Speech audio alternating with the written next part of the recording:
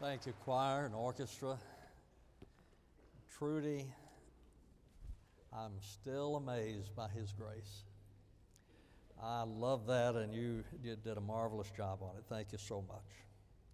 Well, today we continue our series from the Sermon on the Mount. We come to chapter number 6, but let's go back and review chapter number 5. What have we learned so far? In the first 12 verses of chapter 5, we see the Beatitudes. And the Beatitudes give to us what the Christian life is supposed to be. If you wonder what God expects from you, then read the Beatitudes, because there He describes what the Christian's life is to be. Verses 13 through 16 speaks of the Christian's influence. So as we then live out the Beatitudes, we become people of influence. We become salt in a world that is spiritually corrupt. We become light in a world that is in spiritual darkness. And then in verses 17 through 48, he speaks about the Christian and the law. How does the Christian relate to the law? You will remember that on several occasions in those verses, Jesus said, "You have heard it said, but I say to you." So concerning the law, Moses gave the law. The Pharisees misinterpreted the law. And so Jesus then corrected the misinterpretation of the Pharisees. Now then we've come to chapter number 6, and basically chapter number 6 deals with living out the Christian life. You and I living out the Christian life. In the first 4 verses, he speaks about rewards. And what he is saying there is that as we live the Christian life, the Father sees in secret. So the Father watches the way we live our lives, and He rewards us accordingly. Then we come to chapter 6, verses 5 through 15, which is the Lord's Prayer. And there he speaks to us about praying. Now, prayer was very important to the Jew. In fact, Barclay wrote, the only regret of the rabbis was that it was not possible to pray all day long. So the rabbis and the Jewish people believe very strongly in prayer. The problem, however, is that prayer had become a formal ritual without power or meaning. The Jews had 18 prayers that they prayed 3 times a day, so it was a ritual that they were performing. So it is to that Jesus addresses the subject of prayer. Take your Bibles, turn with me, Matthew chapter 6, beginning in verse 5. And when you pray, you are not to be as the hypocrites, for they love to stand and pray in the synagogues and on the street corners, in order to be seen by men. Truly, I say to you, they have their reward in full. But you, when you pray, go into your inner room, and when you have shut your door, pray to your Father who is in secret, and your Father who sees in secret will repay you. And when you are praying, do not use meaningless repetition as the Gentiles do, for they suppose they will be heard for their many words. Therefore, do not be like them, for your Father knows what you need before you ask Him. Pray then in this way. Our Father who art in heaven, hallowed be thy name. Thy kingdom come, thy will be done on earth as it is in heaven. Give us this day our daily bread, and forgive us our debts as we also have forgiven our debtors. And do not lead us into temptation, but deliver us from evil. For thine is the kingdom and the power and the glory forever. Amen. For if you forgive men for their transgressions, your heavenly Father will also forgive you. But if you do not forgive men, then your Father will not forgive your transgressions. Jesus begins in verse number 5 by saying, when you pray. It is an assumption that you will pray. If you are a Christian, that you will pray. So he says, when you pray. Now, ladies and gentlemen, there are two kinds of prayer. There is acceptable prayer and there is unacceptable prayer. We see the unacceptable in verse number 5. And when you pray, you are not to be as the hypocrites, for they love to stand and pray in the synagogues and on the street corners in order to be seen by men. What is it that constitutes an unacceptable prayer? It is when it is hypocritical. And what causes prayer to be hypocritical? When it focuses on the one who is praying. You'll notice that he says they pray to be seen by men. They pray to be seen by men. You see, if our prayer is designed to focus attention on me, then it is hypocritical, thus it is unacceptable. The word seen that is used there is the word from which we get the word theater, and it means to gaze upon. So then, when he's talking about prayer that is hypocritical, he is talking about prayer that is designed to draw attention to the one who is praying. The Pharisees loved to be at the busiest intersection in the community when the call to prayer came. So when the call to prayer came, they wanted to be in the middle of the intersection so everyone could see them praying. When they prayed, they would stand, their heads bowed, and their hands lifted, so everyone could see how spiritual they were. So their prayer then was designed to call attention to themselves. Now you'll notice in verse number 5, part B, he says, "Truly I say to you, they have their reward in full." What did they want? They wanted to be seen. And Jesus said, and that's what they got. Nothing else. They prayed, but the only thing they received was they were seen. That's what they wanted. That's what they got. That is a hypocritical prayer. But then the prayer itself can also be hypocritical, thus unacceptable. So how can a prayer be hypocritical? Look at verse number 7. "And when you are praying, do not use meaningless repetition as the Gentiles do, for they suppose they will be heard for their many words." Now understand, Jesus is not condemning repetition. He is condemning meaningless repetition. For instance, Augustine prayed all night, "O Lord, may I know Thee, may I know myself." He prayed that again and again and again all night long, the same thing. "O Lord, that I may know Thee, that I may know myself."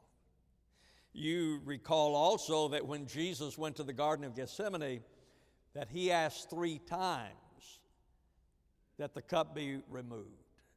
That's repetition. You remember that the Apostle Paul prayed 3 times asking that the thorn be removed. That is repetition.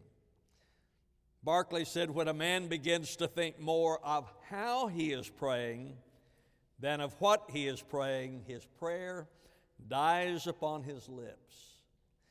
You see, the problem is that our prayers can become a ritual without power, without meaning.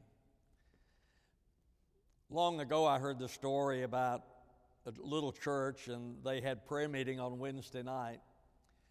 There was one old saint, and every Wednesday night he prayed the same prayer. "Oh Lord, remove the cobwebs of sin from our lives." The next Wednesday night, prayed the same prayer. "Oh Lord, remove the cobwebs of sin from our lives." He prayed that every Wednesday night. Finally, there was another old man got up and said, "Oh God, kill the spider." Sometimes our prayers are unacceptable because they are simply meaningless repetition. We are saying something that has become a ritual. So he talks about unacceptable prayer, and then he talks about acceptable prayer in verse number 6. But you, when you pray, go into your inner room, and when you have shut your door, pray to your Father who is in secret, and your Father who sees in secret will repay you. Let me make 3 suggestions to you about prayer. First of all, there needs to be solitude. D.L. Moody said, a man who prays long in public probably prays short in private. There needs to be solitude, you and the Lord, that you spend time with Him. I had a friend years ago, and his little daughter had gotten saved, and so she was saying the blessing before the meal, and so she mumbled something and prayed, asking God's blessings on it. And Jack said, I didn't understand a word you said. She said, I wasn't talking to you.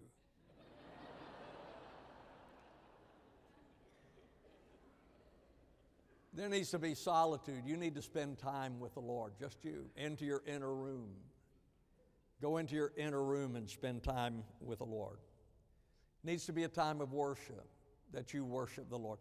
I don't know about you, but I admire those people who are so expressive and so forth in their worship.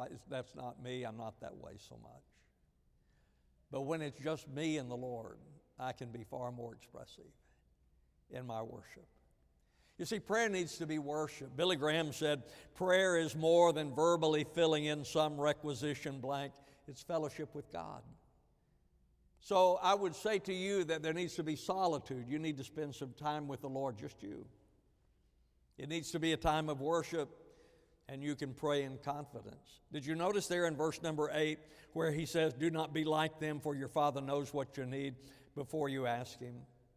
We approach God believing that He can and that He will meet our needs. William Ward wrote, wonderful things can happen to us when we live expectantly, believe confidently, and pray affirmatively. When you pray, there's acceptable prayer, there's unacceptable prayer. Then in verse number 9, he says, pray then in this way. Now, actually, I know we call this the Lord's Prayer. Actually, it is a model. It is a model for your praying. There are 3 parts to it. There's an invocation, there are petitions, and there's a doxology. So he has given to us a model for praying. Now, we look first of all at the invocation in verse number 9. Pray then in this way, our Father who art in heaven, hallowed be thy name. So we begin by invoking God, our Father. God is the creator of all. The Bible says in Genesis 1:1, in the beginning God created the heavens and the earth. So we understand then that God is the creator of all. That He created you, He created all. But He is the Father of those who have been born into His family. I hear people all the time saying that, well, we are all children of God. No, we are all the creation of God. But He is the Father of those who have been born into His family. He is our Father. He loves us. Every time I begin to wonder if God really loves me, because there's no reason for Him to, I remember Calvary. In fact, when we go to Israel, and we always go to Golgotha, and I stand there and I look at that and I am reminded of God's love for me, that He demonstrated His love for me, and that while I was yet sinner, He gave His life on the cross. My friend, if you doubt whether or not God loves you, then look to the cross. He is our Father. He loves us. He is our Father. He protects us, because a father's duty is to protect his family. He is our Father. He provides for us. Can you think of those times when God has provided for you? Gosh, there are so many times in my life. In fact, I was praying this morning, and I just remembered, but when I was praying this morning, I read a book years ago. It was one of the things that I read about, from Oral Roberts. He had written a book. He said, it was a great day for me when I realized that God was the source for my needs, not the church, not anyone else. God is the source for my needs. He's my Father. He provides for me. He comforts us. 1 Peter 5:7 says, casting all your anxiety upon Him because He cares for you. We find comfort in the Lord during troubled times. So there's the invocation. Our Father who art in heaven. That gives great comfort to me when I pray. I know that God is God, but He's my Father. And hopefully that gives great comfort to you as well, and encouragement. We come to our Father. Then there are the petitions. There are 6 petitions in the prayer, 3 towards God and 3 towards man. The first is, hallowed be thy name. Barclay wrote, hallowed is the word which is usually translated holy, but the basic meaning of hallowed is different or separate. A thing which is hallowed is different from other things. So we reverence His name because His name is different. He is the Lord God Almighty. We hallowed His name. That means that we don't take it lightly. We don't use it profanely, nor do we use it falsely. We reverence His name. We reverence His day because it's different. Sunday is not a holiday, it's a holy day.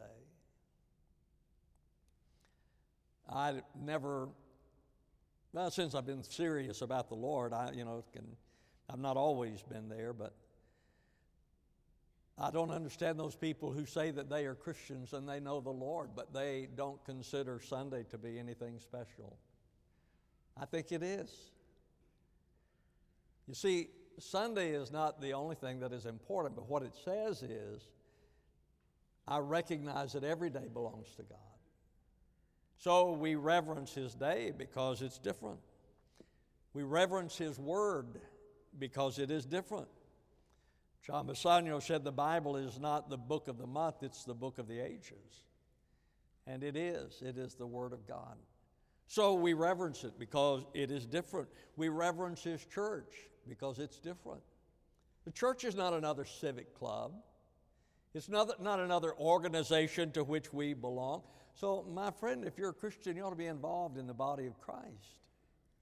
You ought to be a part of it. You ought to be involved in it. You ought to support it. You ought to take care of it because it's different. So the first petition towards God is, hallowed be thy name. The second, in verse number 10, thy kingdom come. Jesus presented the kingdom as past, present, and future. It is past in that when He came to this earth, the kingdom of God had come.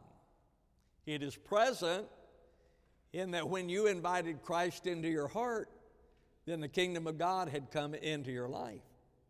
It is future because when Jesus comes back and establishes His kingdom on earth, then His kingdom has come. So it is past, present, and future. Thy kingdom come. He goes on in verse number 10, thy will be done on earth as it is in heaven.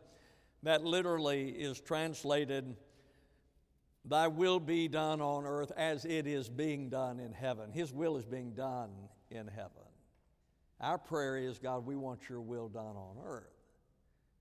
We want you to do your will here. So that is a part of our prayer. Now, there are 3 petitions towards God, then there are 3 petitions towards man. The petitions are progressive. They begin with the physical and they go to the spiritual. The first is in verse number 11, give us this day our daily bread. There has been a lot of interest in that word daily that is used there because it was found nowhere else. In fact, Origen believed that Matthew had made the word up because it's not found anywhere else. And not too many years ago, the word was discovered on an ancient papyrus. It turned out to be nothing spiritual. It was a woman's shopping list That's what the word daily means. I think that's so important because it means that we petition God to meet my needs today, whatever they are. Physical needs. Did you know you can pray about physical needs, whatever your physical needs are? That's a part of meeting your daily needs. When we were in our first little church, part-time church, I had come to the place where I only had one suit that I could wear at all. Not because I'd gotten that fat. I'm just talking about because it was worn out. And I remember one Sunday, Linda told me, she said, Wendell, when people come forward, don't kneel with them to pray. And I said, why? She said, because the seat is worn out of your suit. So she prayed. She asked the Lord to provide me with a suit. And John Bassanio called me. I went over and he said, Wendell, I want to give you a suit. In fact, he said, he had 5 that he gave me, 5 suits. She prayed for one, I got 5. Now, I gave 2 of them to another preacher who was in about the same condition I was, but I kept most of them. I kept 3 of them, and I gave him 2.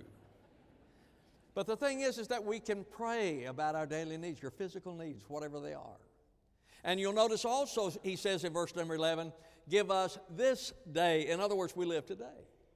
We live today trusting God for our needs. We live today trusting God for tomorrow. But we live this day. Now that doesn't mean, listen, that does not mean that we live irresponsibly. There are some people, they're very irresponsible and they say, well, I'm just trusting the Lord. God is not, I don't think He is inclined to bail us out for our irresponsibility. The Bible says in Proverbs 6, go to the ant, O sluggard, observe her ways and be wise, which having no chief, officer, or ruler, prepares her food in the summer and gathers her provision in the harvest. Okay? So we live today trusting the Lord for our needs, but that does not mean that we can live irresponsibly. It also reminds us of our dependence on God. Give us this day our daily bread. So we are dependent upon the Lord. It is a reminder to us of our dependence, but it also is a reminder of our participation with God. It works like this. We pray for bread. God gives us seed. We plant the seed. He gives us wheat. We take the wheat and bake it into bread. See, we participate with God. We are dependent upon God, but we participate with God. It also teaches us about concern for others. Did you notice that it says not give me my daily bread, but give us our daily bread? So we have concern for others. So there's the daily bread. The second petition is in verse number 12, and forgive us our debts as we also have forgiven our debtors. Now that reminds us of our condition. What is it? That we are sinful. We're all sinful. I know you look nice, but you're a bunch of sinners. All have sinned and come short of the glory of God. All right? I am a sinner who has been forgiven, thus I am to be forgiving. That's the reason I read verses 14 and 15, because I think they are connected to the prayer. Look at that. For if you forgive men for their transgressions, your heavenly Father will also forgive you. But if you do not forgive men, then your Father will not forgive your transgressions. Martin Lloyd-Jones wrote, if you are refusing forgiveness to anybody, I suggest that you have never been forgiven. Forgiveness is to be universal. We are to forgive anyone, anywhere, for anything. I don't like it either. It is to be unconditional, not if, when, or because. It is unconditional. It is unilateral. We forgive even if they don't. Jesus forgave those who crucified him. Stephen forgave those who stoned him. So there's forgiveness. And then there's temptation in verse number 13, and do not lead us into temptation, but deliver us from evil. Now, the Pope recently has raised the question about what this means. Now, we know that God is not tempted, and he does not tempt us. Because the Bible says in James 1:13, let no one say when he is tempted, I am being tempted by God. For God cannot be tempted by evil, and he himself does not tempt anyone. Well, okay, so what does that mean? Lead us not into temptation. What does it mean? Albert Barnes wrote, the word tempt in the original means to try, to endeavor, to attempt to do a thing, then to try the nature of the thing as metals by fire, then to test moral qualities by trying them to see how they will endure. So what he's talking about then is a test, about testing us so we will know how we're coming along. He's not tempting us to do evil, but it is testing us so we will know how we're doing. So how do we best pass the test? Through prayer. We pray, lead us not into temptation. Something else that I would add to that, if you want to pass that test, self-respect. You know, I think that a lot of times we fall into sin because of a lack of self-respect. If you have respect for yourself, you have respect for your family, you have respect for the way you were brought up and the teachings you received, then I think that you are going to pass a lot of these tests. Accept responsibility for your actions. Today we live at a time when everyone is a victim. I don't know how that happened. Everyone is a victim. My friend, there are some victims, but most of us are not victims. We are responsible for our lives and for our actions. And then understanding that the presence of Christ is with us. Greater is he who is within than he who is of the world. So there is the invocation, the petitions, and then the doxology. It began in praise, hallowed be thy name, and it ends in praise. Verse number 13, for thine is the kingdom and the power and the glory forever. Amen. Let me conclude.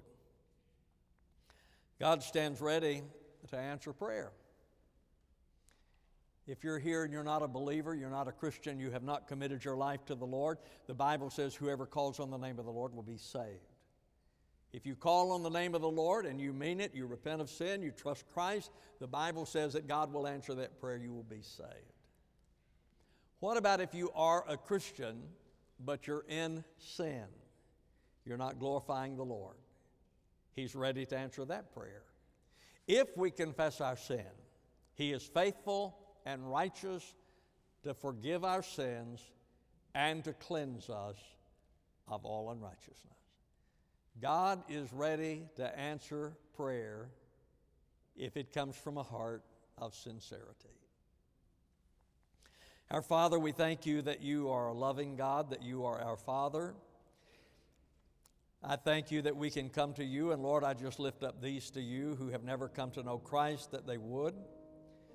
I pray for those Christians who are in sin and they need to be restored to fellowship, that today they would repent and return, that they might have once again the joy of their salvation. In Jesus' name I pray, amen. Just a moment, we're going to stand, extend an invitation, the choir will sing. If you've never trusted Christ, come receive him today.